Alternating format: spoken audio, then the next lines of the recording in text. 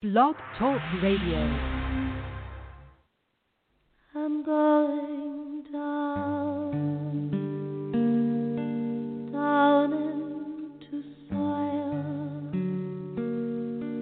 I'm going down. Dark wings will guide me. I know the way,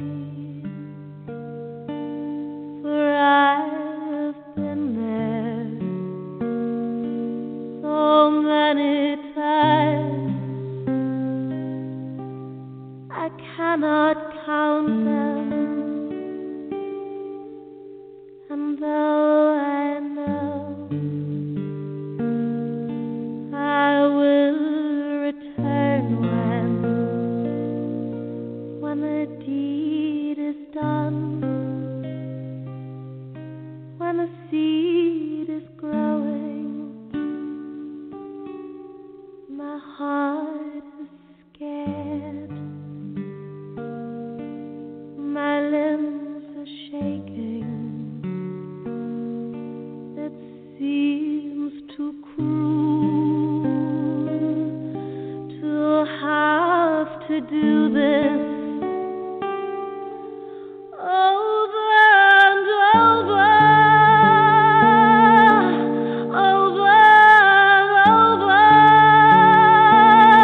Why can't I find some secret passage that takes me there without the pain? My midnight wings beating in beauty, my conscious mind, my core of wisdom honors the dark, essential journey. But when I'm crying,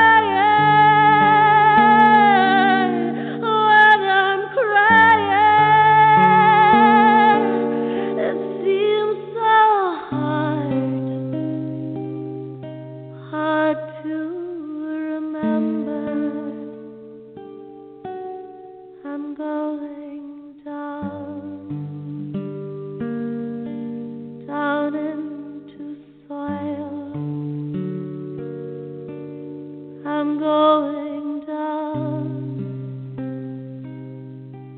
Dark wings will guide me.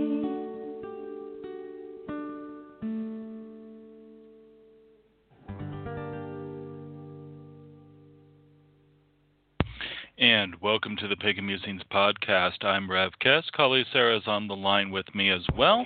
And we just heard Dark Wings from Windy Rules, The Wolf Sky. Good evening, Kali Sarah. How are you? I love that song. Windy Rule, you can't go wrong. I know, right? And, we're going to be talking about fallen demons, so I thought that was rather appropriate. Yeah, that works, definitely. Have you recovered from your latest batch of pretzel making?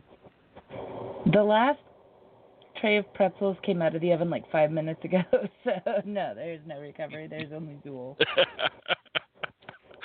But timing, literally right before the show starts. Yep.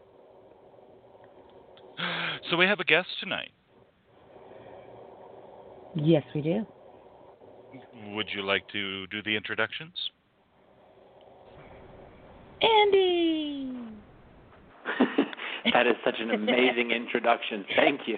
No, right?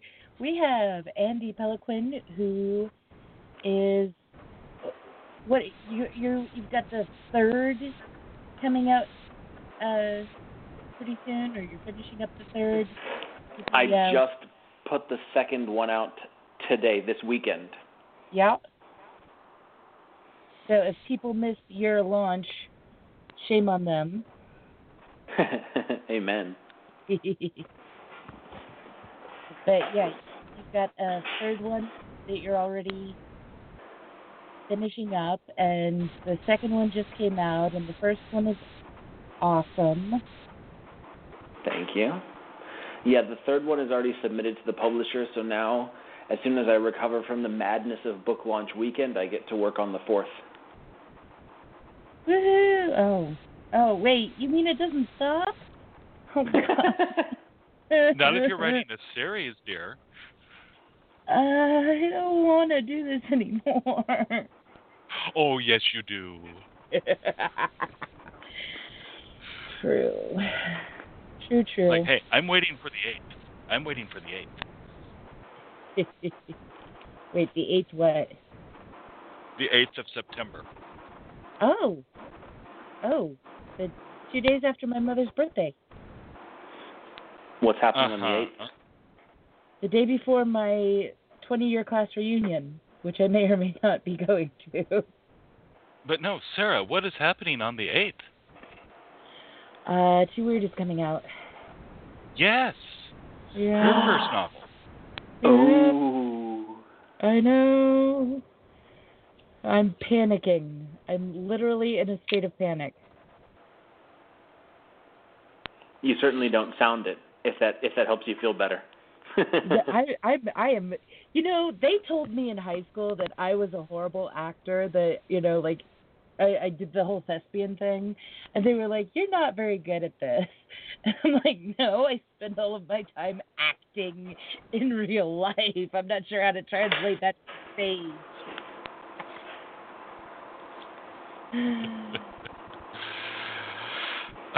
But the insanity of being an author. I mean, it is kind of crazy, isn't it? Yes.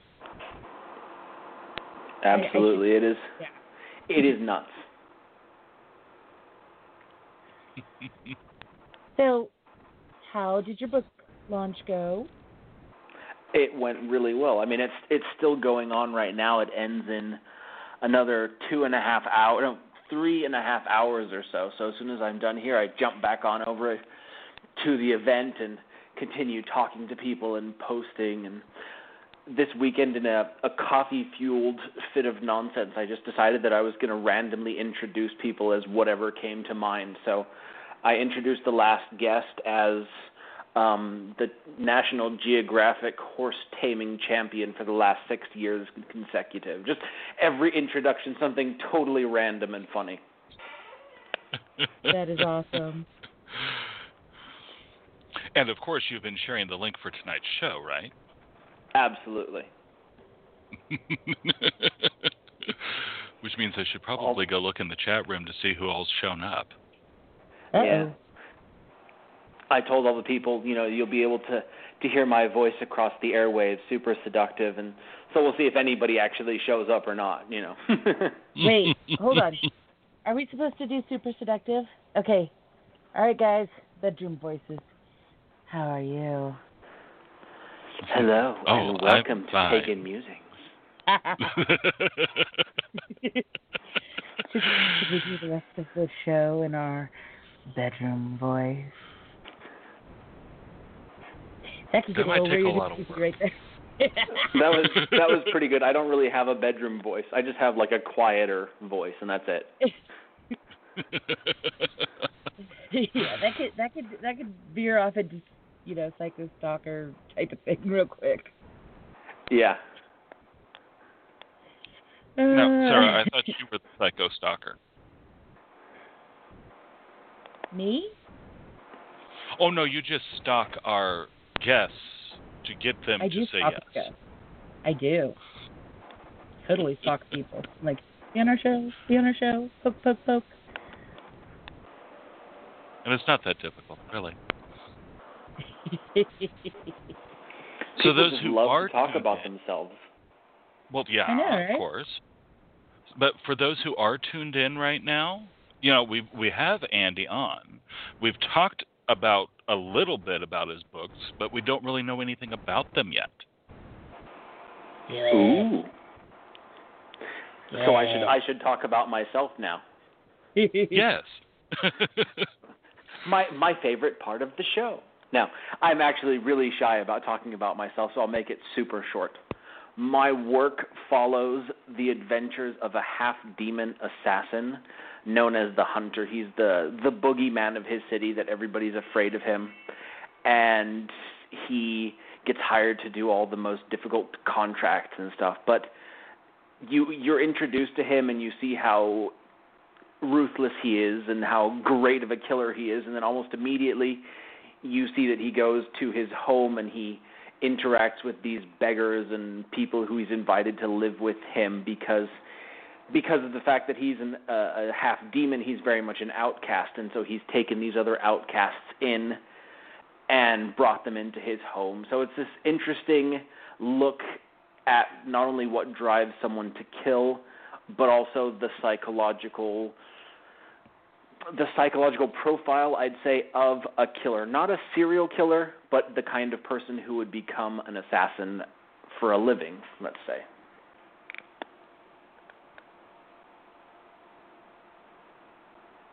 Okay.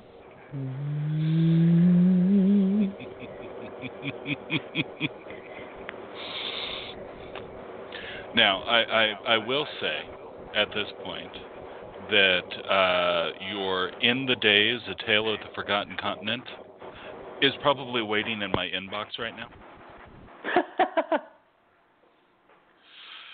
Yeah, I went to your website and went, oh, hey, sign up for a free book.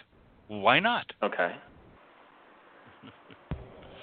Free books are always awesome. It'll get... Well, yeah, freebies are always a great thing. Yeah.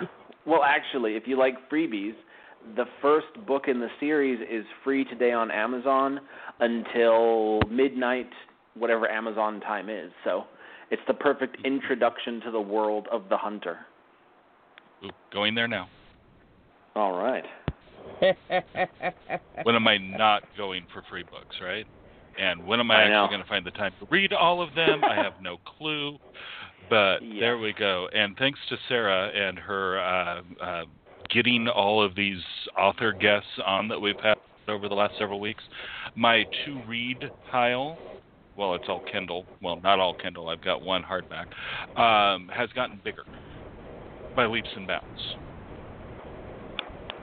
It's sort of the curse of the writer that at the beginning we were all readers, so it's so hard to divorce ourselves from that love of reading. But then we want to write at the same time, so we try to divide our time and attention between reading and writing, and then writing takes over, and then we miss reading, so we go back, and it's this never-ending struggle between those two desires. Truth. And Phil, I would true. like to point out something. Yeah. It doesn't matter how long it takes you to get around to reading them, so long as you leave a review once you're done. Mm-hmm. Yes, I know. I commented to one of our guests from earlier this month that I'd finished reading his book, and I was waiting for book 2. He's like, please say that on Amazon. Mm-hmm. So, hey, while I'm logged into Amazon, I should probably go over to his books page and go from there, right? Yep. There we go. I am so glad I don't have to type in the full title. I am not always the best at spelling. That's what spell correct or spell check, and Google are for, is to make sure you're spelling things right? Absolutely. Yep. Because, well, let's face it, a lot of us who write sci-fi, fantasy, or some related genre, some of the words that we use don't actually come up in any kind of spell check. It's like you're trying to say what? No, I am not trying to. Nowhere in my life have I ever wanted to say what the duck. I'll just put it that way.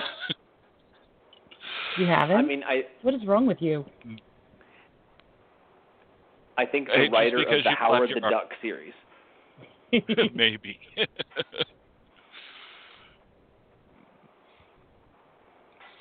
So, sounds like some very interesting books that you are working on. Or, wow, if you just sent book 3 off to the publisher as you're launching book 2 and you're getting ready to start book 4, do you sleep? I do, but I also work really hard. Actually, book 3 was submitted to the publisher a month ago. And I wrote the first draft of book 4 at the beginning of this year, so I'm on the second draft right now.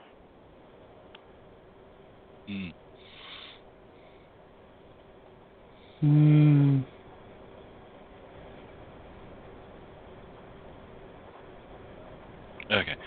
We're just in awe of the amount of work that goes into that. Yeah. Well, I'm really in awe right now because, well, you're getting ready to start book 4, Andy, and Sarah's working on book 2, and I haven't even gotten past page 12 Well, of better one get of the up books. there, Phil. Well, I'm going off in a different direction at the same time that we'll talk about probably next Saturday, but because this is about Andy and his books tonight.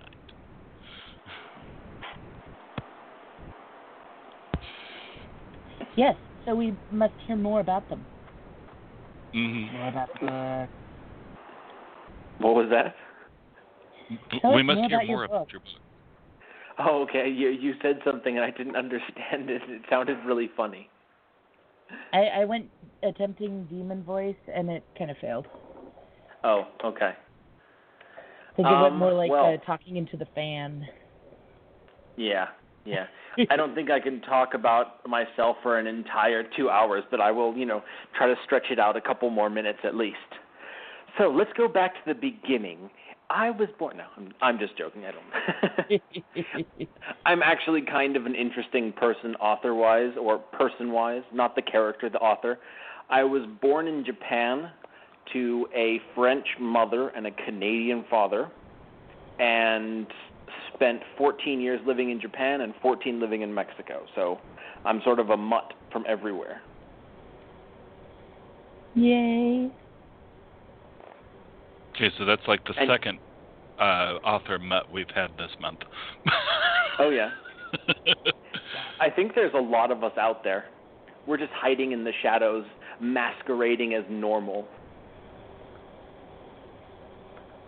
What is this normal that he speaks of? It's true. I think I used that word to the wrong crowd. I tried being normal once. I got fired. Not good at it.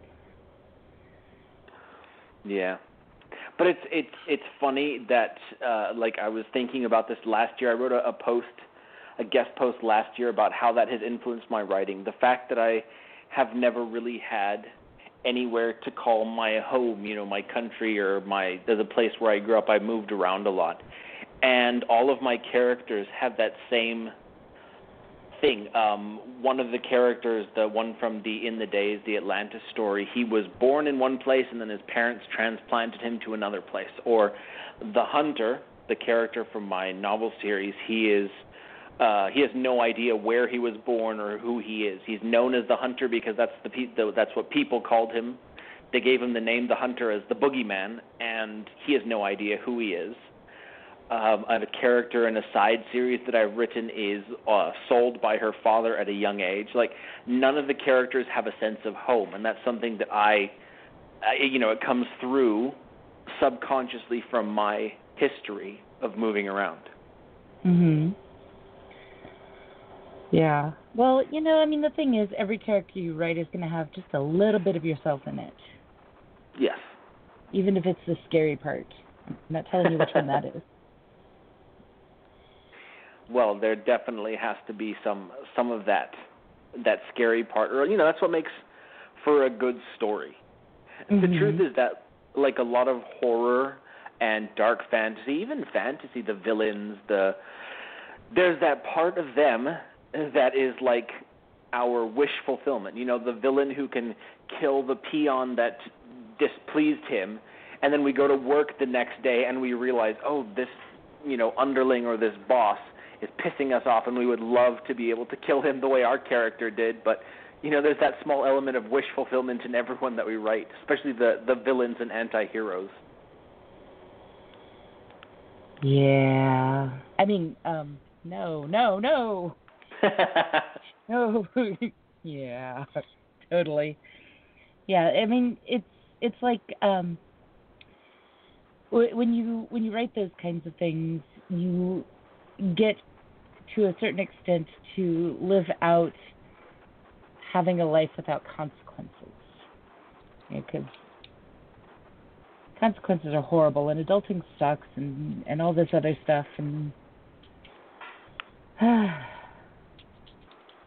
just want a millionaire to support me for the rest of my life while I putz around and, do whatever I want. Not so I much think that's probably the life that everyone wants. I know, right? Somebody's got to be the millionaire, though. Yes. Yeah, exactly. Still going to be my millionaire? Huh? Hey, I'm looking for a sugar daddy right now, okay? So I can just stay at home and write. Yeah. I'm pretty sure that's like one of the list of requirements to be a writer. Would like a sugar daddy mama, whatever the appropriate gender requirements are. What if you don't care? Like, no. Okay, you want a sugar parental unit. Brilliant. Yeah. And if you can come up with some, catchy way of phrasing that, that'd be great.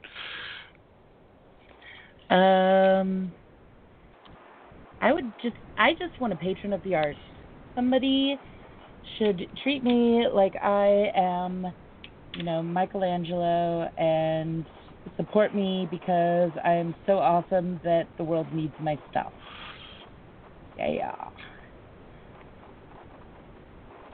Well, in a manner of speaking, everybody who buys your book is a patron of the arts. True. But they're not supporting you every breath of the day. They should. I was just going to say the same thing. Well, yeah, they should. They should. Come on, people. Fulfill my dreams. Dun, Well, once the dun. book is officially released, we can see what happens. No, see what happens. I should be majorly successful on the first day, right? Isn't that how that works? It Pretty could. much. It could. It could. Yeah. I'm not holding my breath on that. Sorry, I'm trying to inject realism into it before my brain goes way off in other directions on my new project. Party paper. Because I need to keep it real for my new project. So, sorry. Should I just close down that window? Probably, yeah. Close down that window, focus on the show. Definitely. Wow, computers are being crazy. Okay, so, Andy. Yes, sir. In the bio that we have for you, you are described as a third culture kid to the core. Is that in reference to your moving around a lot? Yeah, third culture refers to living in a place or being born or raised in a country that neither of your parents belong to. So a French and a Canadian parent growing up outside of France or Canada, I'm a third culture kid. Okay. It's just a term I wasn't familiar with, so I wanted to make sure I was understanding. I was kind of guessing that. Yeah. I love the brief list of some of your favorite books from your childhood. Sherlock Holmes, and that book, my dad got that for me on I think it was my 9th or 10th birthday. I read that thing to death, and then I gave it away when I was 17 and moving around a bit more. And I was so sad. And then I saw the exact same edition on Amazon, and I bought it, and it's now sitting on my shelf in a spot of honor. Cool. Yeah. Yay. I parents... grew up watching PBS and the Sherlock Holmes on that, and then reading the stories and all that. So yeah, I'm right there with you. But you were saying, Sarah, I'm sorry. My parents always made me get rid of so many of my books because, something about there being not enough space in the world, or, oh God, we have to move these again. Now I'm like, I want to share these with my children. You will never remember the title or the author for this book. Mwahahaha. Thanks, Mike. I love you too. Yeah. It's very sad that we can't spend more time reading. I know, right? See, that's what happens when you have the formation of the 40-hour work week. Way back then, it should have been 6, 6, 6, and 6. 6 hours of work, 6 hours of reading, 6 hours of me time, and 6 hours of sleep. Right? I'd go for that. I know, right? That's not enough 6 sleep hours for is me, more but than enough I of get. everything else. Yeah.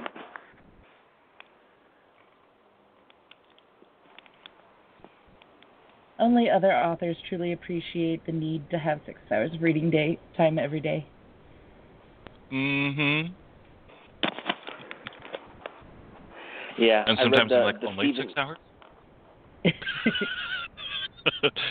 What about Stephen King? Well, he wrote the book On Writing, and in there he is a proponent of reading, and he says, it's very important. So now when I read, I tell my wife, I'm sorry, I'm just, doing research, practicing my craft here. It doesn't work, but I tell her that. Well, I keep trying to justify my binge watching on Netflix as research. It all depends what you're binge watching.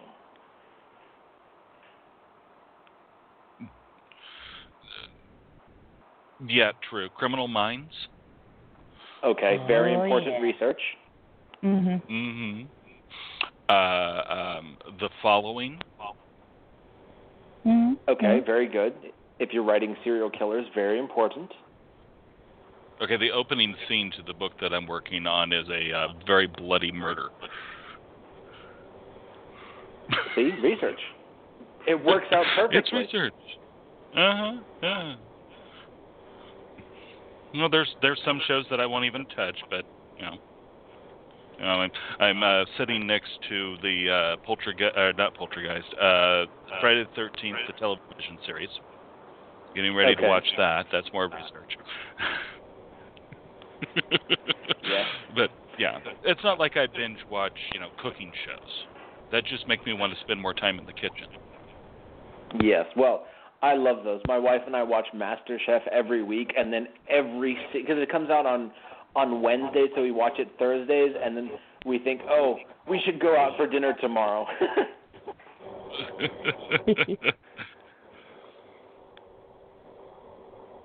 Yeah, I hear you there. But I would say, at least for me, Criminal Minds is a show that I definitely consider research. The idea for The Hunter actually came from an episode of Criminal Minds where this guy has a voice in his head, and the only way he can get the voice to shut up is by killing people. And that's exactly what The Hunter does. He gets the voices in his head to shut up by killing and giving them what they want. Kind of sounds like the Dark Passenger from the Dexter series. Yes, very similar. In one review, actually, they called it the Dexter of the fantasy world. Hey, that's a good phrase. Yeah. Ooh, speaking of reviews, today I got my first troll review on Amazon. Yeah, I saw that. Yeah. And it was like the person had read Harry Potter and said, what's with all these wizards? Everyone knows that wizards aren't real. It's just the story is built around these concepts. So if you find them hard to understand, fine. But like it was just funny that was what they chose to focus on. And it wasn't, there's some plot hole or there's some big problem. It was just the fact that the character who was supposed to be immortal wasn't actually immortal. That was the whole point of the story. So. Okay, so somebody forgot to take their suspension of disbelief medication. It's true. But you know what? Until you get that first bad one, you haven't truly made it. That's right. But someone told me that I'm not officially an author until I've had my work pirated. So I'm looking forward to that. Mm-hmm.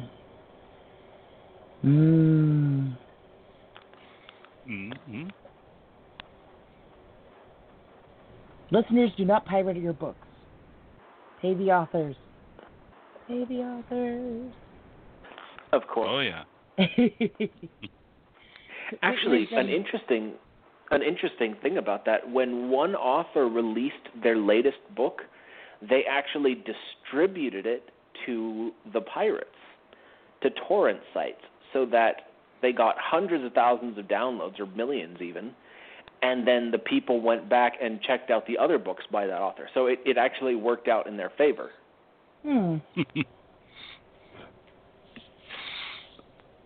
I could see how that might work, yeah.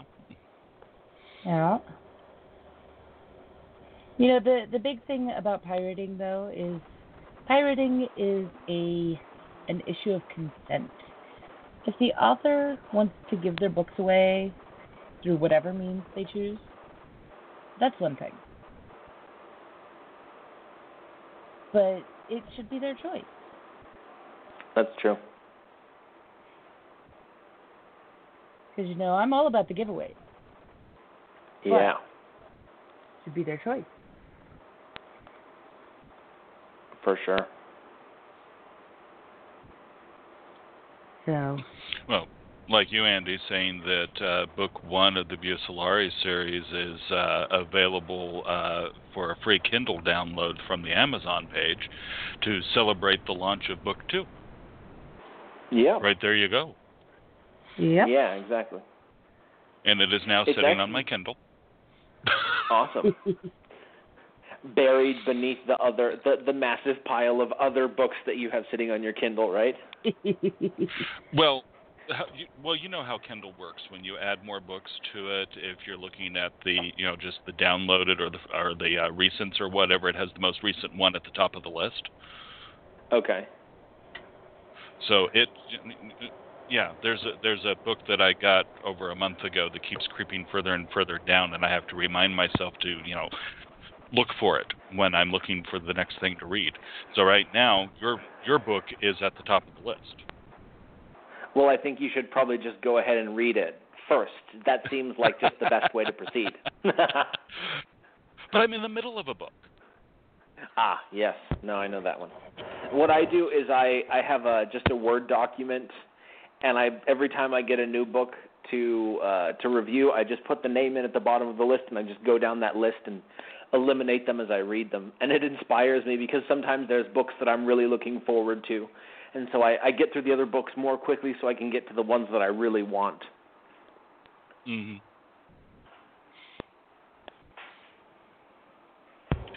There's an idea. Yeah. With my music and book reviews, there's an idea. There you go. It might work better than sticky notes. You can't move on until you've read it or listened to it and written a review.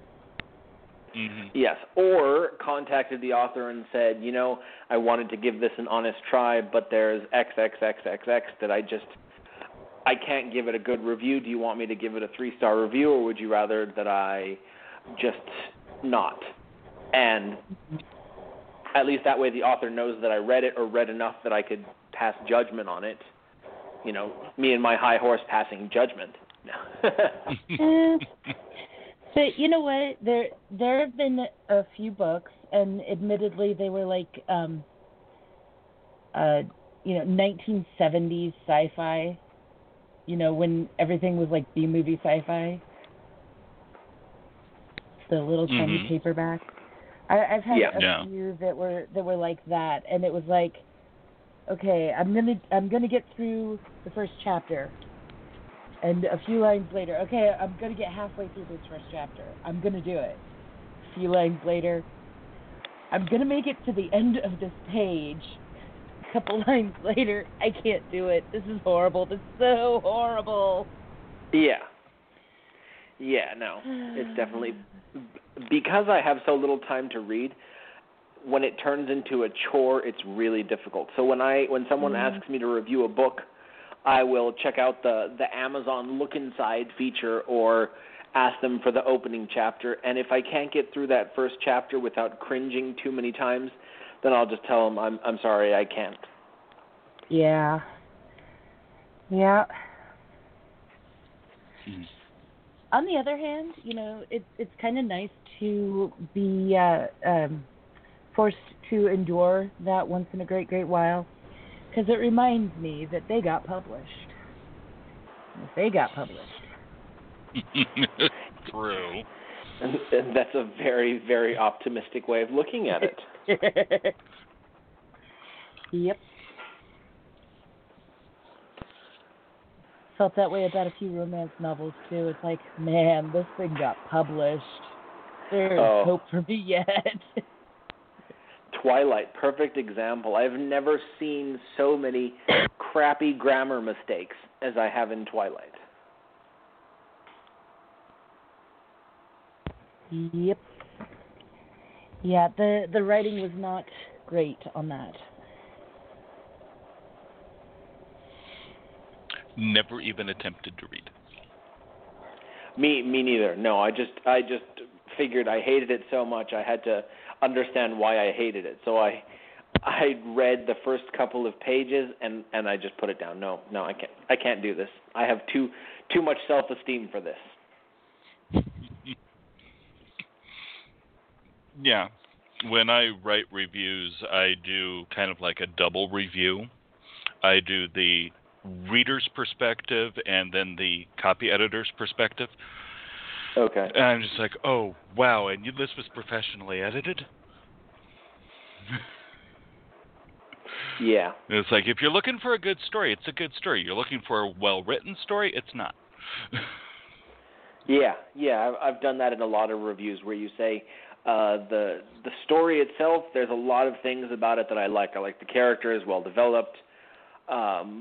But when it came to the actual construction of the story or something, it fell short. Like I just reviewed a book for a friend. She just launched her first book. The characters were excellent. The world building was excellent. But the book ended in the second act. Like there was no big climax. There was no third act to finish out the story. So it felt incomplete. And so I put that in my review, and it docked a star because no matter how great the characters were, no matter how complete the world, if there's not that exhale at the end, it's not a complete book. Mhm.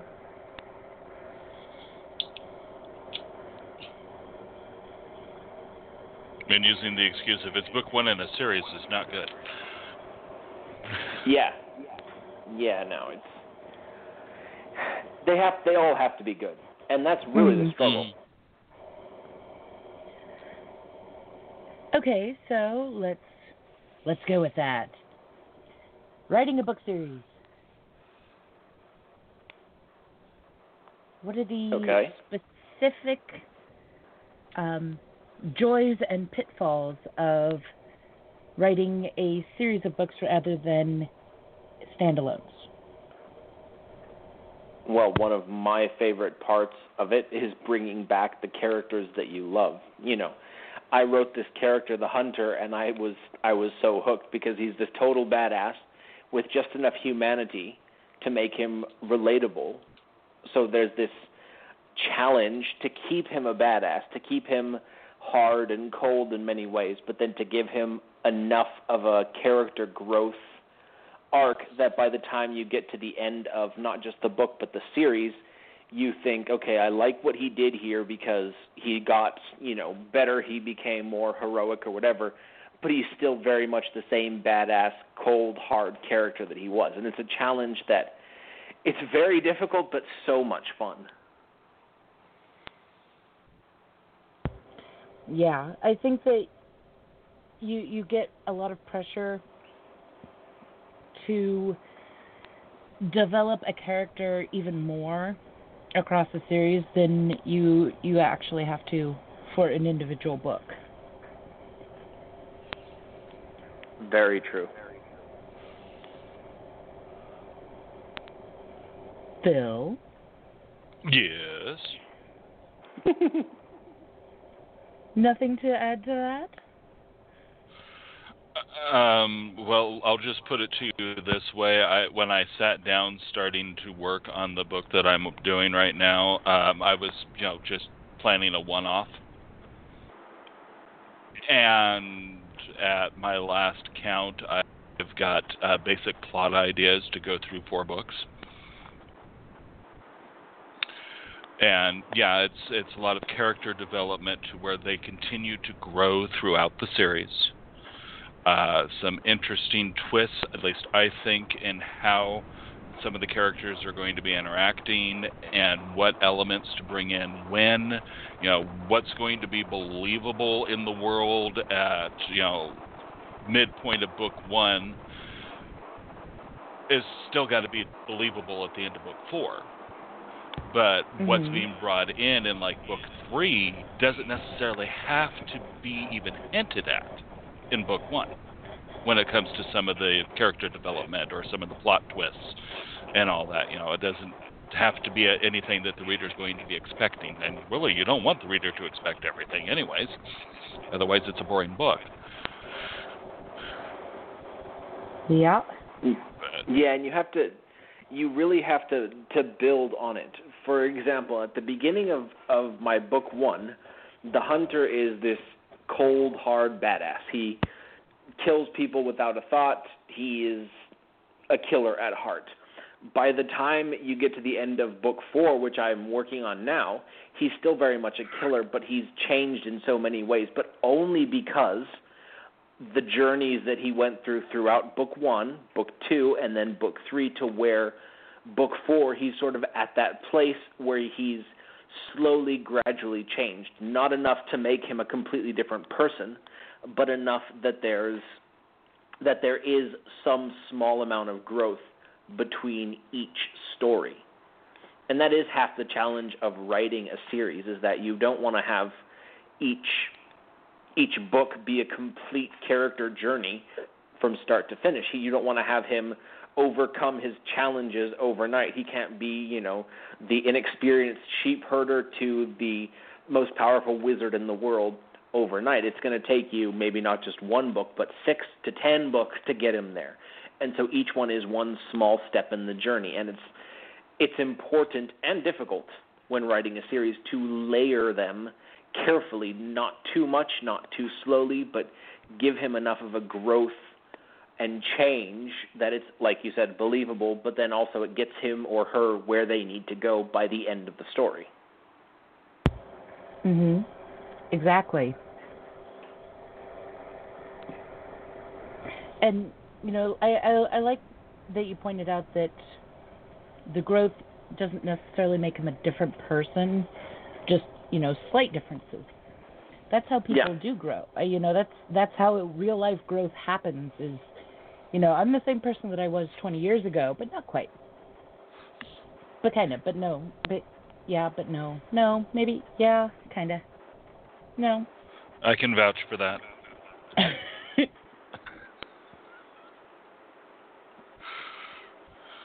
But, it's exactly the way that characters develop, that people develop, is those little incremental, subtle changes where, maybe used to be a real badass, and then, there was that kitten incident that we don't talk about, but now there's this little soft spot. Yeah. It's all about the kittens. Meow. Another hey, challenge. I'm all about cats.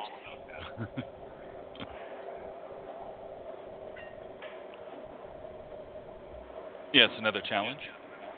Another challenge of writing a series is changing up or going bigger every time.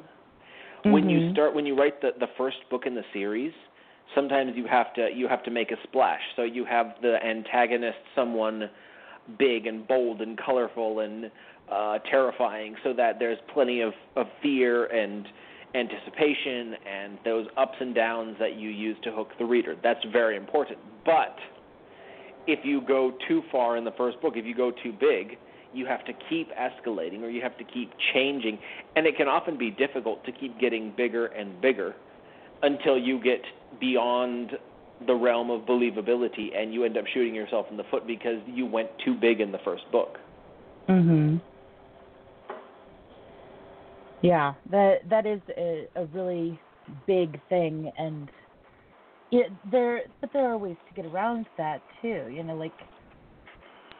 can have the massive bad guy in the first book, and then instead of a massive bad guy, maybe you change it to a more or less equivalent bad guy, but far more psychological effects on the character. For sure. Or, the bad guy is just as bad, but instead of going after random people, maybe he goes after a family member. You can ratchet it up that way too.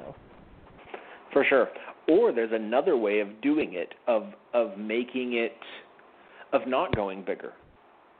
For example, in the first book of my series, there's two demon characters who are the antagonists, and they're big, they're colorful, they're loud, they do big bad things. In the second book, there are antagonists, there are demons that show up, there are villains, but the main villain, the main antagonist, is actually the voices in the character's head. All these other conflicts are more incidental to his conflict, his inner conflict. So instead of going so much bigger, it's making it, like you said, more personal, narrowing in on the character more, keeping those outside forces working against them, but having themselves as another one of the antagonists. Mhm. Yeah. Ooh. Sorry, I keep thinking of all of the torturous things that I'm going to do to my character, and it makes me giggle, which is probably not a good sign. Yes. I had one of my beta readers contact me the other day. She's reading the first draft of book 4, and she texts me, "I hate you! How could you do this to the character?" And I was like, "Ha, it means I did it right." Yep. Yeah. There was a meme that I recently posted on one of my pages. It was like, reading books is so relaxing. It's like you throw the book, you curse the writer, you swear, and you throw a hissy fit over what's going on. So relaxing. Yes. Yep. The other one that I really like is the one where it's like, I just hate it when the world continues on as though I haven't just been, destroyed by the hands of a paperback. Yeah. Yeah, for sure. I think that's how everybody felt at the end of the first Game of Thrones TV show and then the first Song of Fire and Ice book. They were like, What the hell just happened? Well, casting Sean Bean. That's all I'm saying. Everybody should have known it was coming. He was that was what made him into the meme, no? Of Sean Bean always dies, or was that a meme before he came on Game of Thrones? That was before he came on, because that meme came about around the time that the first Lord of the Rings movie came out. Really? Although I don't think it was actually a meme at that point. It was more like an idea, because I think that movie came out before Facebook was really big. Yeah. But, I know memes only got big in the 2010s. Yeah. But yeah, Sean Bean, he died in the Lord of the Rings, but he also died in Equilibrium, and there's been like a million movies that he's been in that he died. It's like every single movie. one. And then he was recently in Jupiter Ascending. Okay. Which didn't get very good reviews, but I liked it. But one of the interesting things that came about from that was his character didn't die, and so literally that was like the second main thing that everybody was talking about in the movie was Sean Bean's character didn't die. Yeah, and then The Martian too. Yeah. Yeah, because let's go do this. Let's play this game.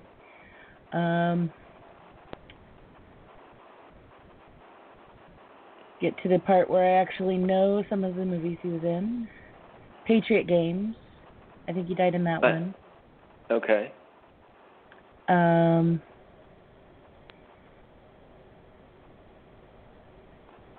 He did this whole Sharp series, which obviously he could not have died in those because there were more than one. Yeah. He was in GoldenEye. I believe he died in that. Twice. Just for making sure. Yeah. Lord of the Rings, Fellowship of the Ring, Equilibrium, he died in both of those. He was Odysseus in Troy. He couldn't have died in that. Odysseus didn't die. Yeah, he stayed alive in that one. He died in The Island. I don't remember if he died in National Treasure, but yeah, he dies a lot. He really does.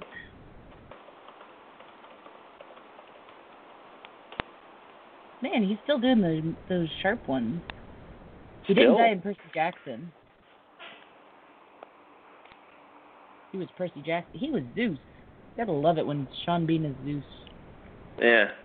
I love Sean Bean. He's good. Wait, wasn't Liam Neeson Zeus? In the Thor movie. No, wait. Liam Neeson as Zeus. We're just gonna go all over the place with this, huh? Neeson, Zeus. No, there is a reason why we have musings in the name of the show. We just go everywhere.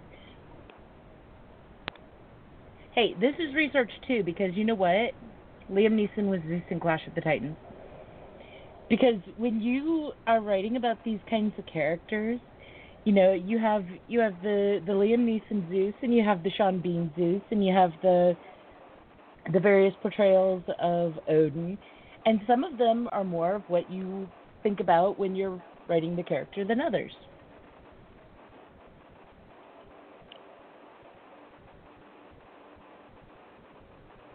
So it's research. Yep. Everything is research if you're smart enough. Oh no, I needed to go buy this snack because I needed to see how it tasted for when my character eats it. Very important. I think my character will like various kinds of ice cream. Chocolate fudge pickles. Ooh. I'm sorry. Getting distracted with frozen treats. It's like I've got pina colada popsicles. Pina colada popsicles are very good.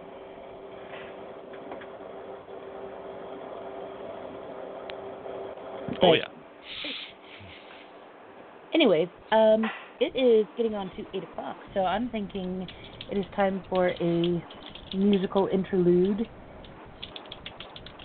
in which we ponder Liam Neeson as Zeus versus Sean Bean as Zeus, and whether or not Sean Bean should die in his next movie.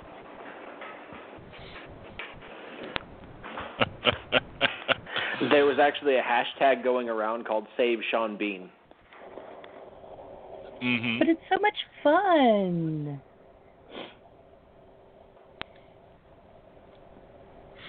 Do you have music picked out, or should I? Go for it. Okay. I've been in the mood for this one since last week, so Omnias Tauranus Upiter.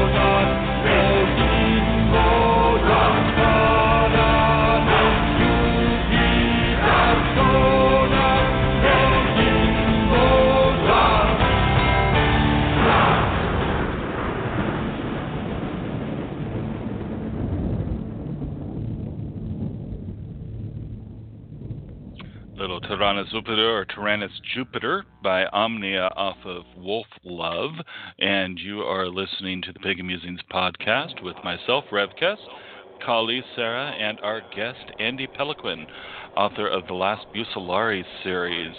Book 2 was just released 2 days ago, August 19th, and we're talking about that and Book 1 and all that fun stuff. And, hey, Andy, this might be a good time to share your URL for your webpage. Well, it's just andypeloquin.com. It's nice and easy. Yeah, real easy. Yeah. As long as you can spell Peloquin. I'm sorry? As long as you can spell Peloquin. Oh, yeah. It's just Peloquin. It's actually pronounced Peloquin. It's French-Canadian, but no one has ever gotten it right outside of my family, so I just go with Peloquin. It's much easier. Understandable. Have to send the link to a friend of mine whose mother was French-Canadian and see if she gets it right on the first try. That's good. You have to tell me if she does or not. Yeah, actually, the books sound like they would be right up her alley anyways. So perfect. She loves it when I share titles with her. She's like, oh, more. She reminds me I got to give her book 4 of a series to read. Oh my. But oh my what? Oh my. Book 4? Yeah. I know. It was weird. Don't mind me. Do you know how I get my husband? Do you know how I get my husband to read books that are similar to the stuff that I'm writing so that he can better beta read my work? I make him read them aloud to me. Huh. Well, he's dyslexic, and so the pacing of reading a book aloud actually works very well in his favor. So it increases how much he reads, and it puts me to sleep. That's always a nice bonus. So guess what he's going to be reading next? What? It wouldn't be book 1.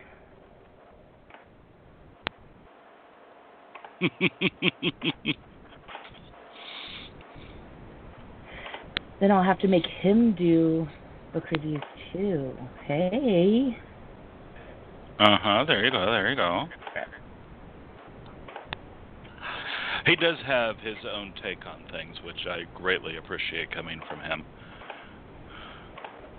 It's nice to get a different view on things, and he's just young enough compared to me that it's almost like hearing from a different segment of the population on things. Wow, I just made myself sound old. Yeah, you just dated yourself right there. Nah. There's not a 4 in the start of my age, so I'm fine. That's good. I was going to say, don't start talking about how much you enjoyed I Love Lucy as a kid or anything. So. Well, no, in reruns. Dark Shadows. Well, in reruns. Yes, of course. But the people who actually watched I Love Lucy as a kid would never say reruns. So, No, it'd be in syndication. Yeah. Now, like I said early on in the show, I grew up on PBS. So, I was watching British television sometimes as much as 5 years after it aired there, and it was new.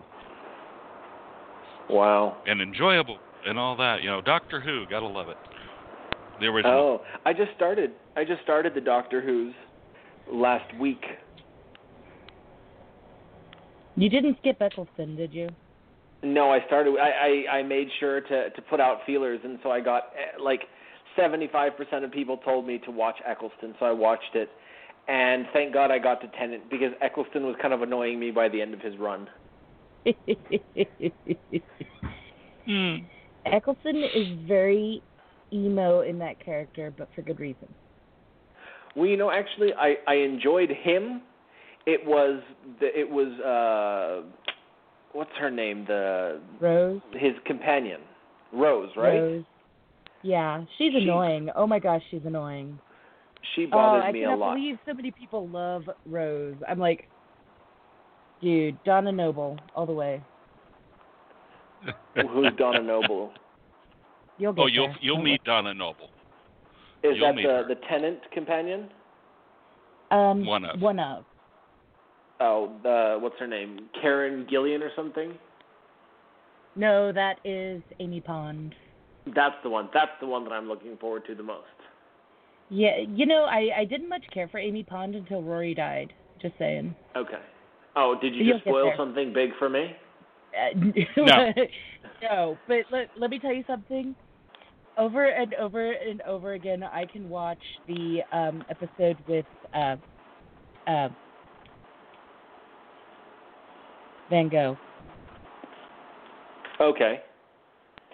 It's a thing of beauty. It is a thing of absolute beauty. Anyways. Oh my gosh, we're good. I am not a Whovian, okay? I am not a Whovian. It is just because I've watched all of the episodes and just because I remember them and have very strong opinions of them does not make me a Whovian. I refuse to accept that label. That pretty much You're makes only you a Whovian. Well, I was going to actually go to Sarah's defense and say you're only a Whovian if you can name every single actor who has ever played the Doctor. Yeah. No, I can't, but I am also going to become hated throughout the Whovian world. Number 3 was better than number 4. Yeah. Just saying. Jean Pertwee was a great Doctor. He really was. He was hilarious. Everybody goes to Tom Baker because he was the Doctor the longest. Yeah, but he was kind of mean. Well, yeah, kinda. I want his scarf. Everybody wants his scarf, but he was still kind of a jerk. Quite often. And I have John's jacket. It doesn't fit me anymore, but I have it. Okay, we've lost Andy there, I think. We were talking classic Doctor there for a moment. But yeah, I am one of those that can name every single actor who has played the Doctor, including the one that almost everybody else forgets. Well, the 2 that almost everybody else forgets. John Hurt? No. Hugh Grant?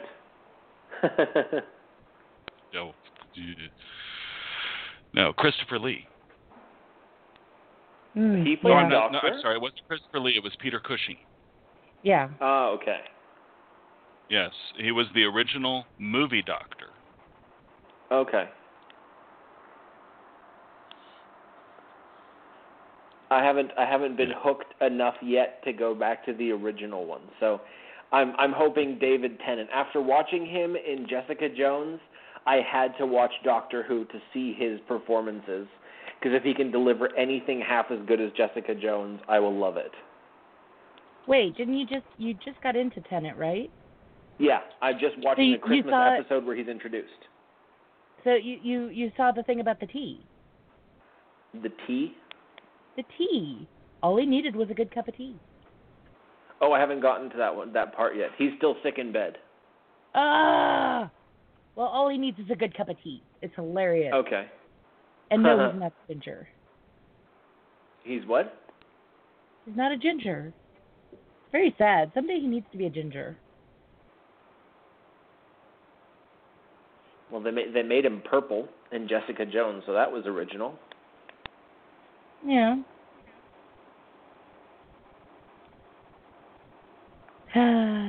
Okay, so anyways. But have you cried yet? That's the big thing. Have you cried? No. What kind of a horrible person are you? Everybody lives? I mean, come on. Everybody lives. I almost died. Lives. I probably shouldn't have been watching Doctor Who at 11 o'clock at night all by myself, but... Oh, is that after John Barrowman sacrifices himself or something? No. Oh, no. She becomes the all-powerful TARDIS thing, right? No. Everybody Lives is the one where the little boy with the gas mask. Yeah. I don't remember Everybody Lives. Yeah, it's when part 2 after Captain Jack is introduced. Yeah, he goes and he takes the right. bomb and then he's going to die. No, it's the part where when the nanobots get everything figured out and they start fixing everybody, because it's literally the only Doctor Who episode where nobody actually dies. Oh, okay. And so it's like very poignant because he's always surrounded by death, and he finally gets a situation where everybody lives, and he's so happy. It made me cry. Huh.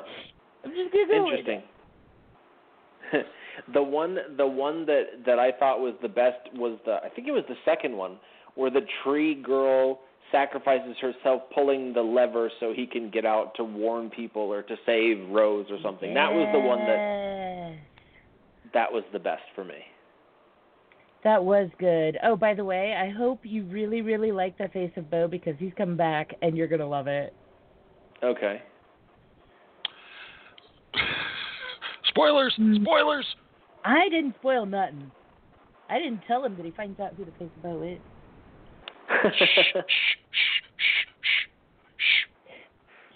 I know who it is. Sorry, as long as I don't find out who else dies or everybody any other dies. Other big important secrets, I should be okay. Well, when you get the opportunity, though, you do need to watch the classic ones. Okay. True. They're cheesy, but they're good. Right. Yeah, I enjoyed how sort of wild Eccleston was. Everything about him is just so boyish. Like how he sends the monster in that one to his room. I loved that. It was so funny. Mhm. But Rose just drove me nuts. So. Yeah, I hear you on that one. Now, the actor who plays Rose, Billie Piper, she's been in a more recent series where I think she's excellent. Mhm. Which one? Penny Dreadful. Oh, I saw the first season of that one, and she died and was brought back as Frankenstein's bride, right? The Monster's Bride, yeah. Okay, yes, sorry. Technicalities.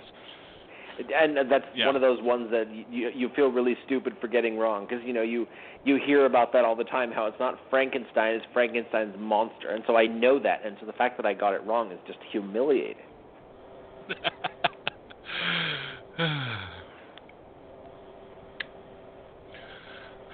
No need to worry. We've really digressed.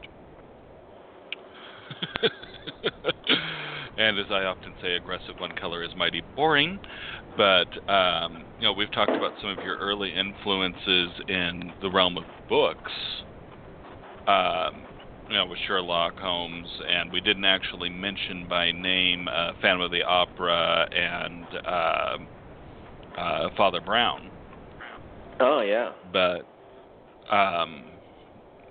what's been some of your other early influences to make you want to sit down and write?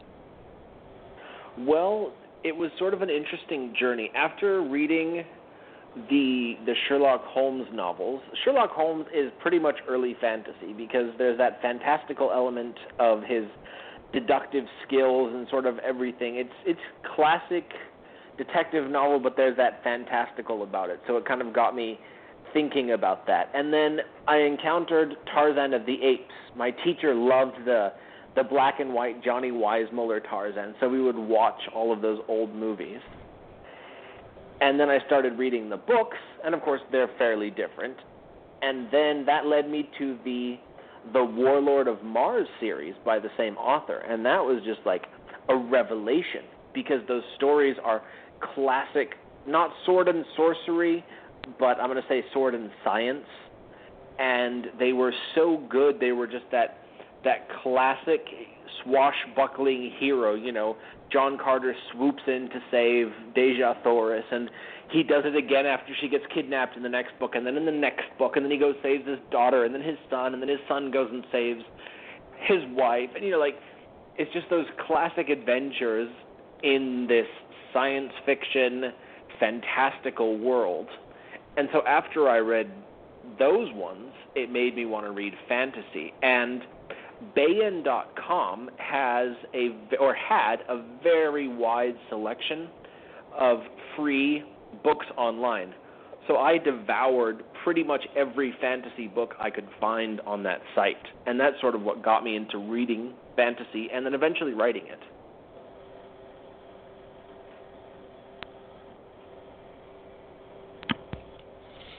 Just named a lot of good stuff. No denying that. When I was in 6th grade, we had this, 6th grade, we had this reading competition within my homeroom class. You know, we're talking junior high, so yeah, whatever. Where we were to read, whatever we wanted to read.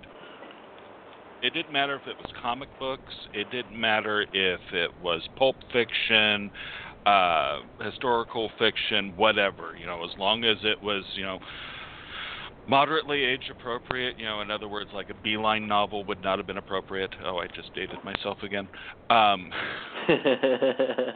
But and we had to write a book report to prove that we had read the book. Well, now, obviously, the teacher's not going to have read every single book that we're going to read, but that's besides the point.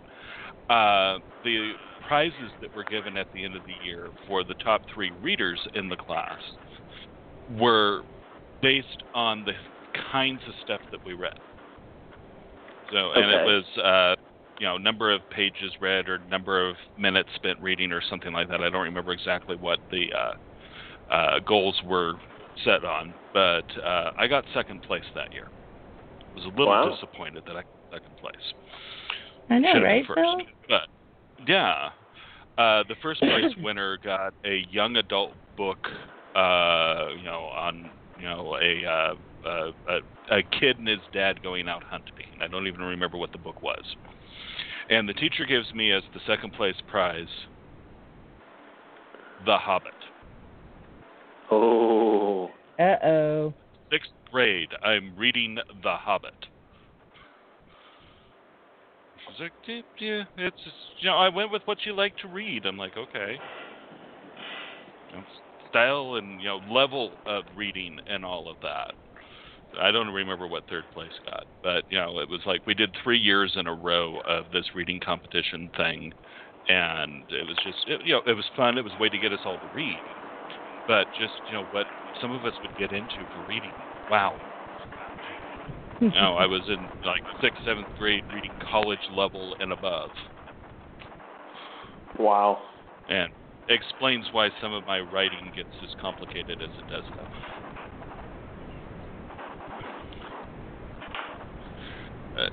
I've always been a reader. Well, I shouldn't say always. My parents thought I would never learn to read until they figured out that I needed glasses. That does help. And then once I got glasses and could actually see the words on the pages more than squiggles, you couldn't get a book out of my hands. Yeah. One of my earliest memories is sitting and reading an encyclopedia, the Encyclopedia Britannica, and loving the pictures, and then finding the mythology section and just devouring the Greek mythology and Roman mythology and Norse mythology. Mm-hmm. That's some good stuff right there. I think I read every single book that Bernard Evslin put out in his mythology series. He had Greek, Roman, and Norse. They were short books, quick reads, but good jumping off points for going into other things. Yeah. And oddly enough, I was actually called Encyclopedia Britannica boy when I was in school. And it wasn't because I would sit down and read the encyclopedia or the dictionary, which I would. It was because, do you remember those commercials for the Encyclopedia Britannica? Nope. You may be too young for that. Sarah, do you remember them? No, I don't specifically remember them. The kind of geeky blonde kid with glasses and a kind of, not really long hair, but not short-haired, kind of had a flop to his hair. The shaggy hair? Yeah, kind of shaggy. That was me. That looked like me. I was not him, but he could have been my brother.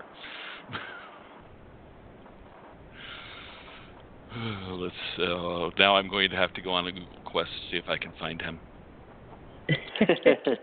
Your brother? No, but a picture of the kid that did those commercials. Okay, Andy. Pop quiz. All right. When did you start writing and why?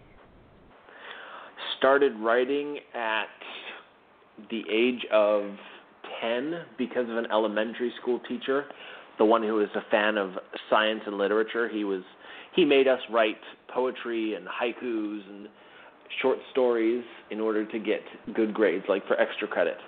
And then at the age of 15, I had way too much time on my hands and no internet access, so I wrote the high-octane Fast and the Furious meets Mission Impossible story that every 15-year-old boy wants to read. 6 chapters in, total rubbish, deleted everything. The first book.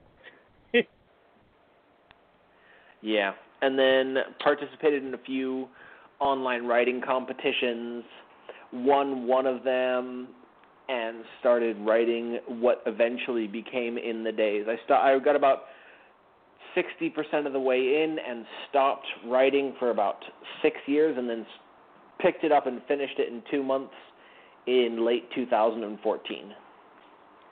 And that was the official beginning of my career as a writer. Now, why did you decide that, how did you decide that writing was even a real possibility?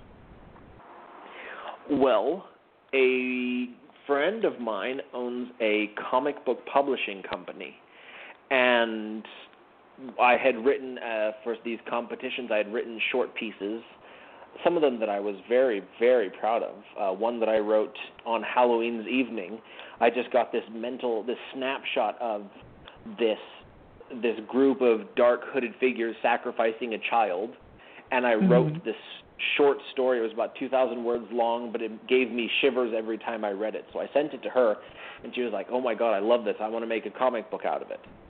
And just that comment made me think, okay, well, this is maybe something I can do. And then I wrote a short 4-book comic book script called The Last March of the 13th Rifles, very the 300, but in a fantasy setting with dwarves and elves and gunpowder, stuff like that. Tons of fun. It will come to light someday, either as a comic book or a novel or novella or something. And then I wrote the graphic novel script that eventually became Blade of the Destroyer, the first book in the last Bucellari series. Awesome. Yeah. And what's your favorite thing about being a writer? Probably writing. Just the writing. I actually come from an incredibly creative family. My oldest sister does my book covers. My youngest brother did the super awesome map in book 1. My older and younger brother are both graphic designers. My little sister's a writer. Like, everybody's super artistic. My dad's a musician. And I couldn't hold a paintbrush. I couldn't even color in the lines properly. So I had no art, no way to express myself until I found writing, and it's been such a cathartic thing. I'm able to express the way I feel, the way I think, who I am, onto a page and share that with people, even when I have a hard time like opening up to my friends and family and telling them how I feel. Being able to put it down gives me the freedom to express myself. Mhm. Awesome. So you have a lot of support system with your family. I do. I try not to take too much advantage of them, but they are very good. My younger brother actually is my harshest critique. He's studying journalism and creative nonfiction. He's actually studying the art of telling a story and writing properly. Like, he's getting a degree in it. So I send him my work, and he shoots it to shit and, says, okay, you need to change this. And in the book 3, I had to rewrite the entire second half almost because of a few comments that he said that just didn't work with the story. So the story remained mostly the same, but a lot of it had to be rewritten and changed and restructured. And so he's my harshest critic, obviously in a good way because he wants me to succeed. But he'll ask questions or he'll say things, one sentence that will just completely destroy my story structure.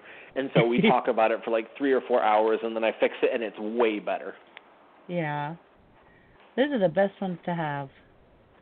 Yeah. All right, and your least favorite thing about writing? The writing. I knew you were going to do that. It was pretty par for the course. No, the editing is always pretty sucky, but the one thing that I find is the hardest is just writing those scenes, where the character is walking down the hallway. He's just come from an awesome action scene, and he's going to an awesome action scene, but you have to tell the story of him walking down the hallway and describe the hallway and, give all the boring details, because if you don't, your readers don't understand the world or where the person's at. So those scenes are so boring because you want to get to the good part. It's just right, the next chapter, the next scene is going to be so good. Like in book 4, The Hunter, he climbs out of a window, climbs across the face of a tower, crosses a bridge, and all of that. Like, it's 1,000 words or so describing what he does because you have to tell what he does. And right after that, he's in a fight scene. He gets captured. He's tortured. Just these awesome, graphic, brutal scenes. But writing that scene of him climbing, using the words to describe climbing in the balcony it was just so boring. You like it when they do stuff. Yes. Oh, absolutely. I'm great at the doing. Excellent. Now, what would you say was the most significant thing that you have learned in your journey as a writer? It's actually interesting.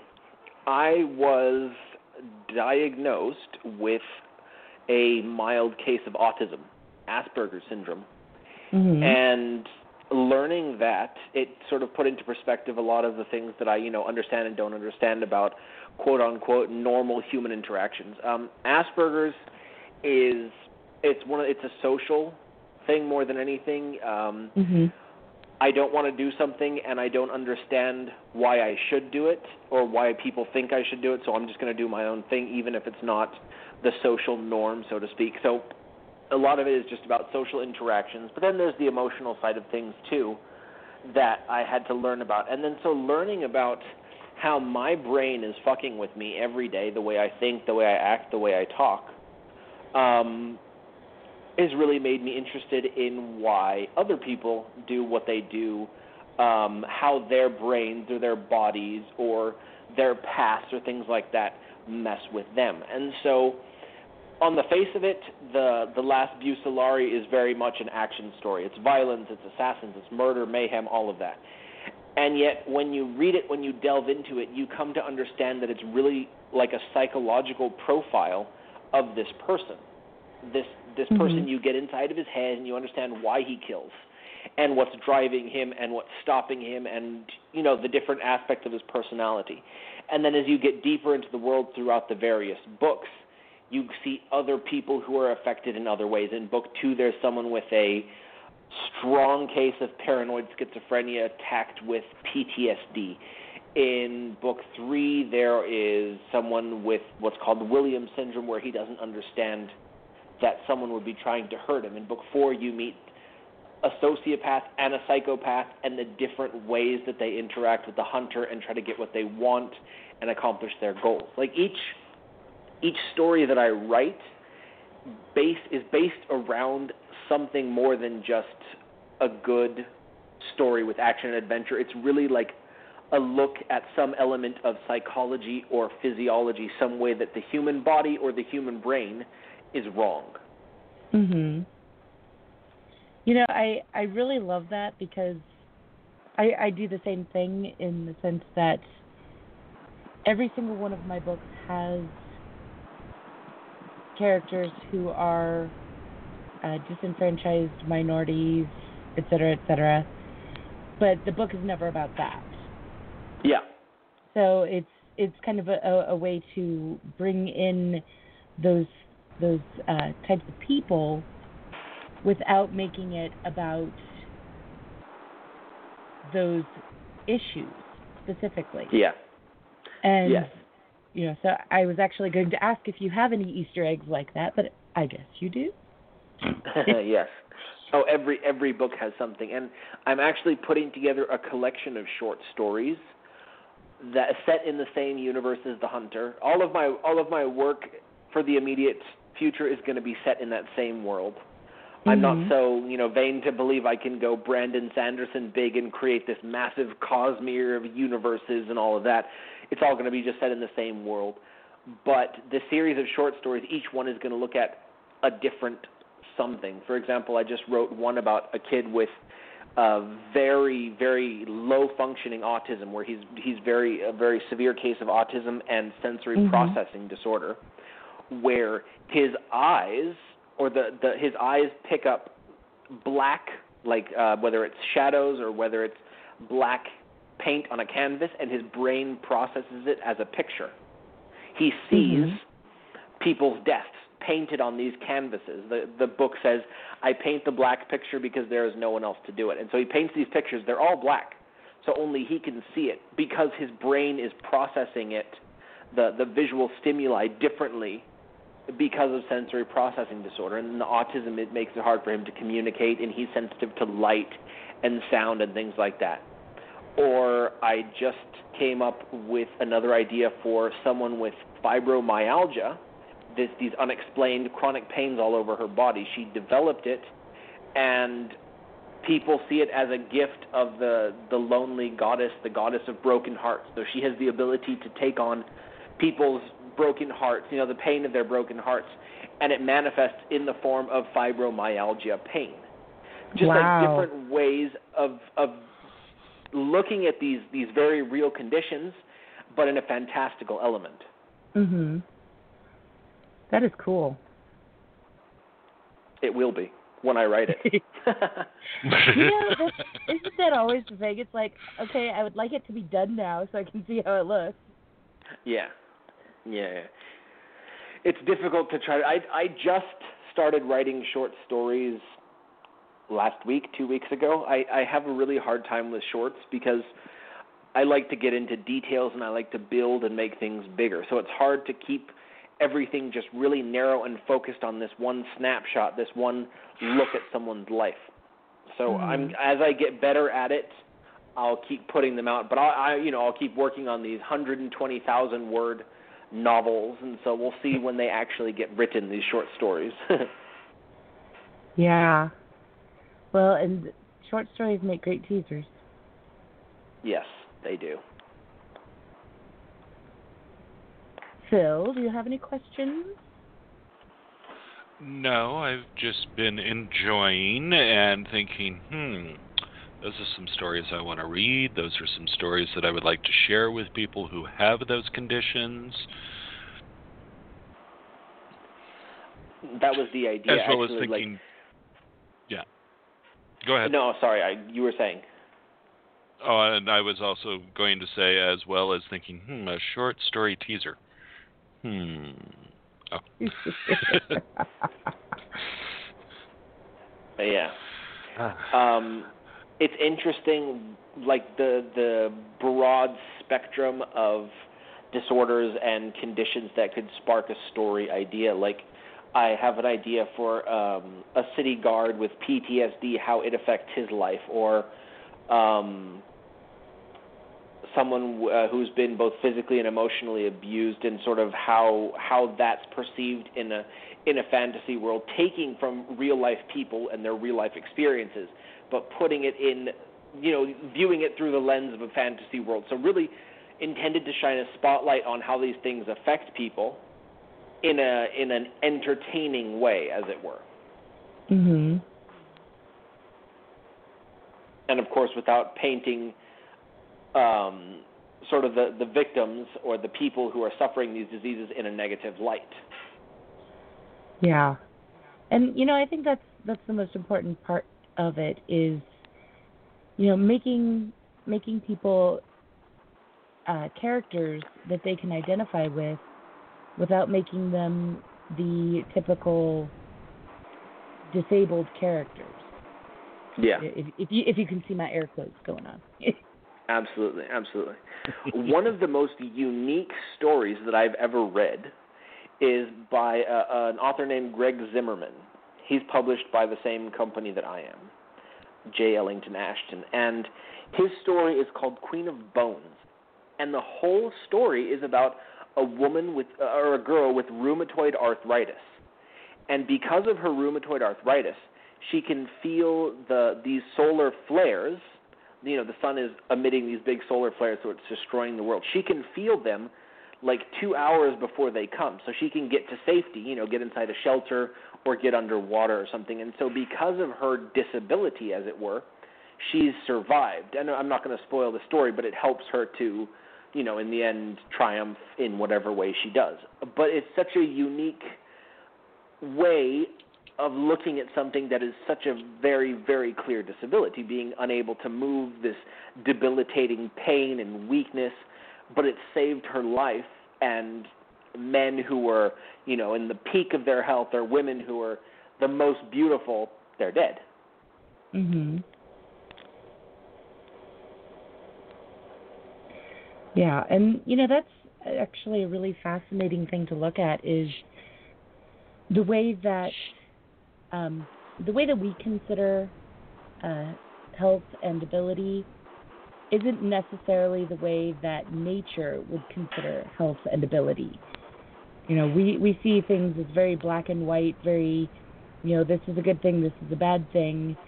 But, nature tends to have this way of taking the good things and making them into disadvantages, and taking the bad things and making them into bonuses. Yeah. So yeah, I can see that there's a lot of people who find that kind of story intriguing, where you kind of turn those pros and cons on their head. Yeah.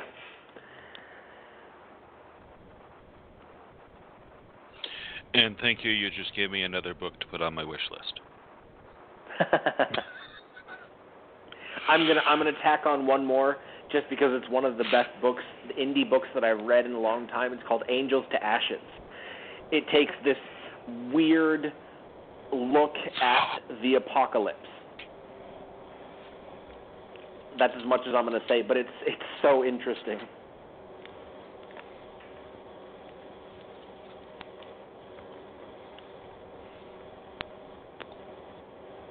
I think this may already be on my wish list. Oh, yeah. By author Drew Foote with an E at the end. Or maybe you pronounce it Foot or something, but it's one of the first. I do book reviews on my blog, and it's one of the first books that I gave a 5-star review to. I could not put that one down.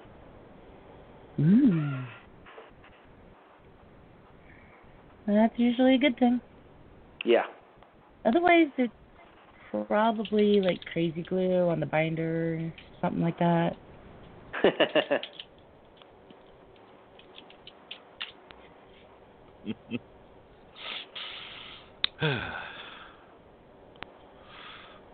So, yeah, I think Sarah and I have come to the same conclusion whenever we have an author on. More books to read, more books to write. Yeah, always.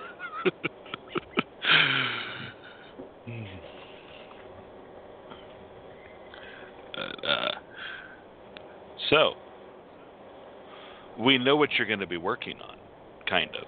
Yes. You know, you're starting to work on book 4 in detail. It's probably all been percolating for quite a while.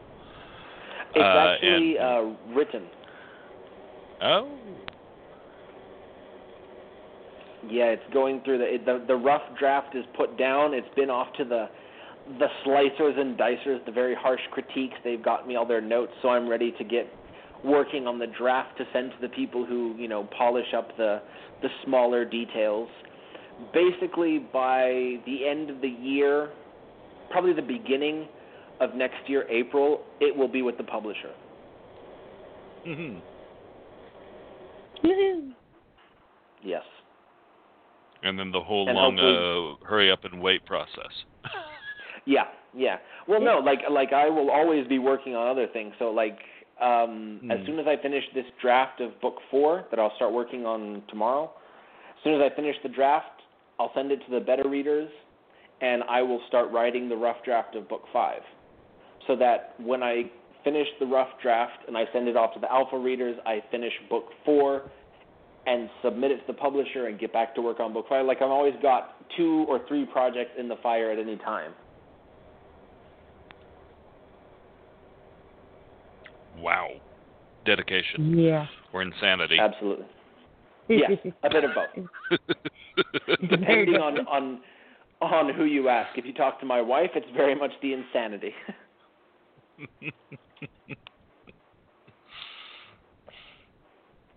So what does she think of this whole writing thing that you do?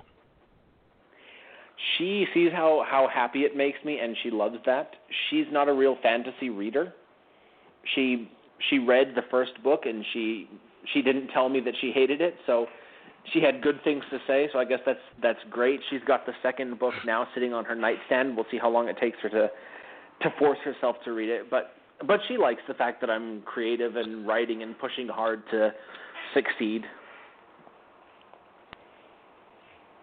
Good.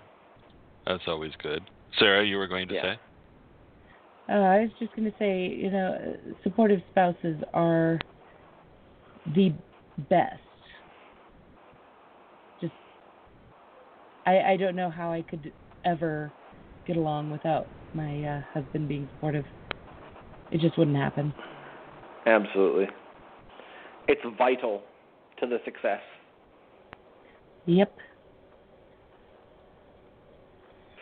Yep, they do the whole care and feeding of the author thing. Usually literally.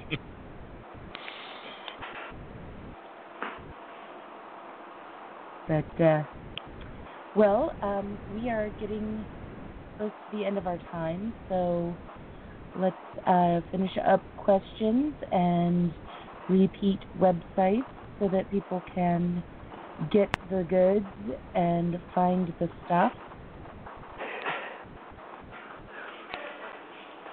All right. Any last questions? Bill? Not at this point. Just really would like to share again with all of our listeners where they can find more about you. Well, all you have to do is go to Google and Google Andy Peloquin. That's Peloquin. My website is andypeloquin.com. I'm on Amazon as Andy Peloquin. My Twitter, Facebook, everything is Andy Peloquin. So just Google that and you can find everything about me. I do book reviews on my blog with suggestions of awesome new books to read. I have resources for those who are beginning writers trying to figure out how to make it work in this crazy, crazy profession. Resources for established, published writers needing help finding reviews and information, plus some pretty awesome books. I'll admit slight bias on that last one, but Now, didn't you just put together a collection of what was it? Oh gosh. We put together a collection of resources for authors. And yes, there was something 501 websites and blogs currently active, posting in 2016 that do book reviews. That's it's what it was. Organized according to genre, whether it's on YouTube or Facebook or a website or blog. Like, it's organized, so all you have to do is go in, see it, find what you want, submit to 100+ websites in half an hour. Oh. Let me tell you something. Ain't nothing like a good review, or Amen even to just that. a review to get the motor going. Yes, absolutely. So.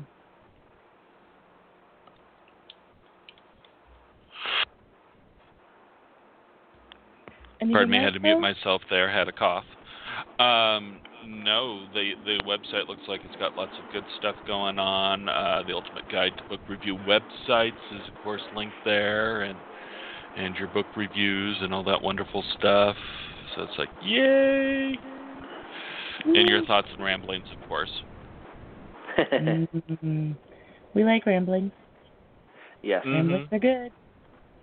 There's Fit some right pretty in with interesting us. posts in that section. There's a look at the Secret Service, United States Secret Service published a paper on the psychology of hitmen and assassins and serial killers, and it's like I summarized it there, what would make people want to become an assassin and the reasons for killing people. It's pretty interesting. There's some great stuff in there. Ooh. That would be fun to read. I mean, Yes. research. It would be fun to research. Yes. Absolutely. And make sure to delete your browsing history after some of the things we do for research, right? Yeah. That's what you're supposed to do. I keep forgetting that. That's why that black van's parked outside. Oh, I thought they were just, thinking I was pretty. Or maybe that explains the helicopters flying overhead late last night. There you go. And the curious men in sunglasses. Well, that just describes half the customers that come into where I work, but... Fair enough. Should I be worried? Oh. Yes. Always be worried. Phil, what is the title of your book? Mine? Only the Paranoid Survive. That's a good book.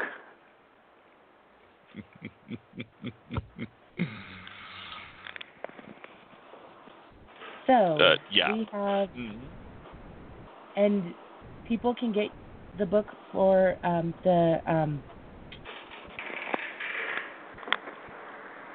the first book of the Last Solari series on Amazon until around midnight.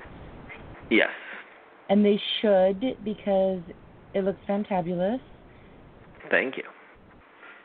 And they should follow you on Facebook, because you do a lot of giveaways and a lot of fun things. You're always posting things. I try my best. I really just trying to figure it all out. Yep. So always good content, always good stuff, and always a little bit of humor. Gotta love the little bit of humor. Thank you. So, and are we ready to review what's coming up, Phil? Well, always. I should say I'm almost always ready to review that. Let me actually pull up that page. No, I'm not ready this time. Okay.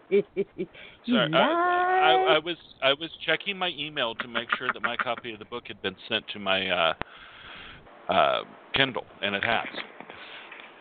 You were literally waiting at the email box for the book. is what you're saying. Almost literally, yes. I finally opened it up, more than an hour after clicking it. But, yeah, so next Saturday, Khalees, Sarah, and myself will be guests with Maiden Mother and Crone of Green Egg Radio, talking about whatever it is that we've been doing for the last 7 years. I don't know. It's just, why anybody wants to hear that. I'm still trying to figure out what it is we've been doing for the last 7 years. Not sure. Is that what we call it? That's what I call it. Maybe we should sync our... Do what? Maybe we should sync our phones. Something. I don't know. That'd be really scary. I already know too much about what goes on in your house. That's true. And then on Sunday the 28th, Brian O'Rain will be joining us to talk the Starshot Chronicles, switching gears into sci-fi. And then, of course, we've got our Pagan Weekly News every Thursday. Mostly it's every Thursday. Sometimes it's on Friday. Scheduling. Gotta love it. And then we've got this crazy person on September 4th with this book thing that she's written. Ooh, we don't want the crazy lady. Exciting. We don't want crazy lady. I've been putting up with this crazy lady for over years. What was that? How many years was that? Too many, right? Yeah. When the years turn into decades. Yeah, but I'm never letting that picture die. That picture will live forever. Oh. Yes, we will definitely have to, during our show with Tish and Aradia and Don, probably have to explain that picture. There's nothing like Sarah dressed in a full-length black gown, and were the handcuffs involved yet? I don't remember. Yes. Okay. The and a picture pair of has handcuffs. even though you can't say them. Yeah. Uh-huh. You At let a yourself public get park. handcuffed to me. It is not my fault. Yeah. Like this took a dirty turn real fast. Sadly, it wasn't at all. No, it was perfectly innocent, even though it was a BDSM guy that had the handcuffs. He asked if I wanted to try the handcuffs, and I went, okay. Yeah, at a public park in Iowa City. But anywho, yes, Sarah will be joining Aradia and I on the 4th of September as our guest. So Aradia will be guest hosting with me for the first time. And then on the 11th, we have Charles Griffin and the Order of the Red Rail, a local Wiccan church, and Godless Pagans on the 18th with John Halstead and, let's see here if I get this right, Tom Swiss, Kat Chapin Bishop, and Ain Orga. There we go. I actually got her name. So, yeah, that's the next month's worth of shows, basically. So. That sounds And we'll awesome. have more authors and more musicians and maybe the same, maybe both at the same time. I don't know. We're just going to be having some fun. So, You know yeah, what's coming Andy. up? Huh? What's coming up? November. Oh, NaNoWriMo. Yep. I'm a rebel again. You're gonna Already rebel declaring again? I'm a rebel again. Hey, I won as a rebel. Oh, it's working for you then. Uh-huh. I haven't After how participated in NaNoWriMo at all. Oh, it's so much fun. I was even going to suggest that, hey, there's a month where you could, set aside the Laspia Solari and focus on All your right. short stories. Yeah. And do a short story collection. Interesting. Which, of course, doesn't mean you can't pick up the Last View Solari and continue work on it during the month of November. Just, slow it throwing down a things bit. out there. Yeah. Interesting. Intriguing. I will consider it. You will have to look us up on the website if you do. Yeah, absolutely. Get some sprints going on. Use some competitive writing. It's true. Could be fun. I'm very, very competitive.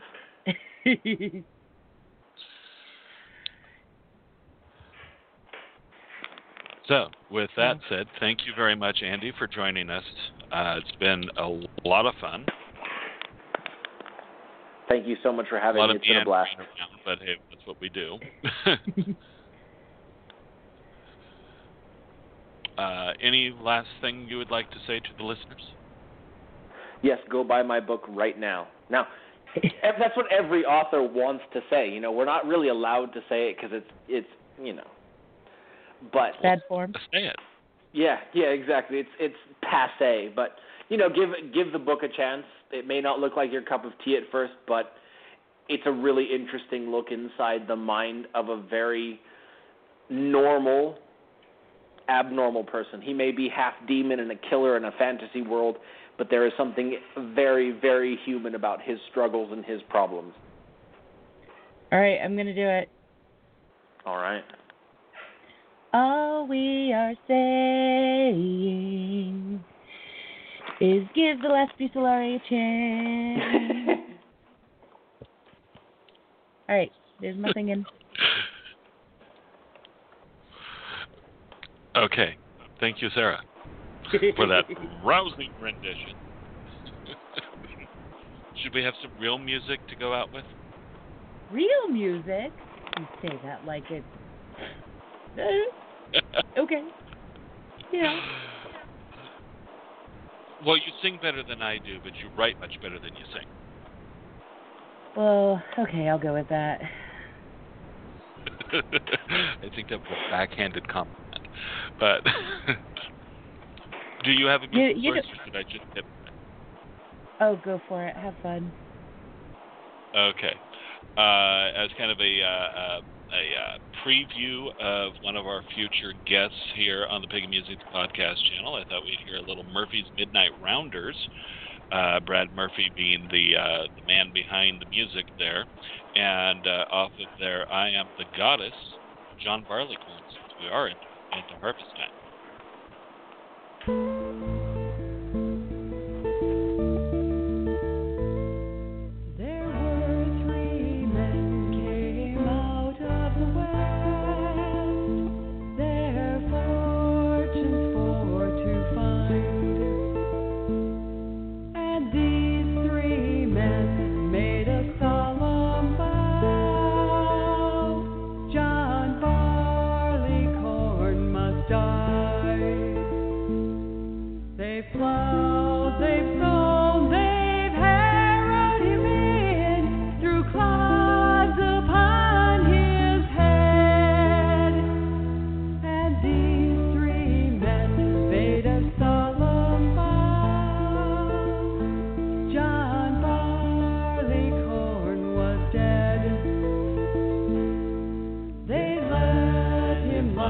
For a very long time, till the rain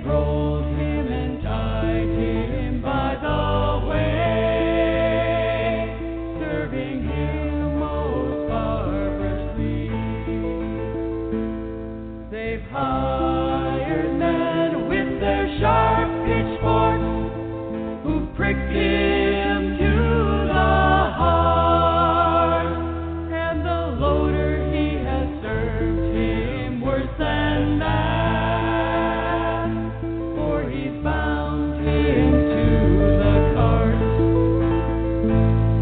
They've wheeled him around and around the field, till they came unto a pond, and there they made a solemn oath on poor John Barleycorn. They've hired men with their crabtree sticks to cut him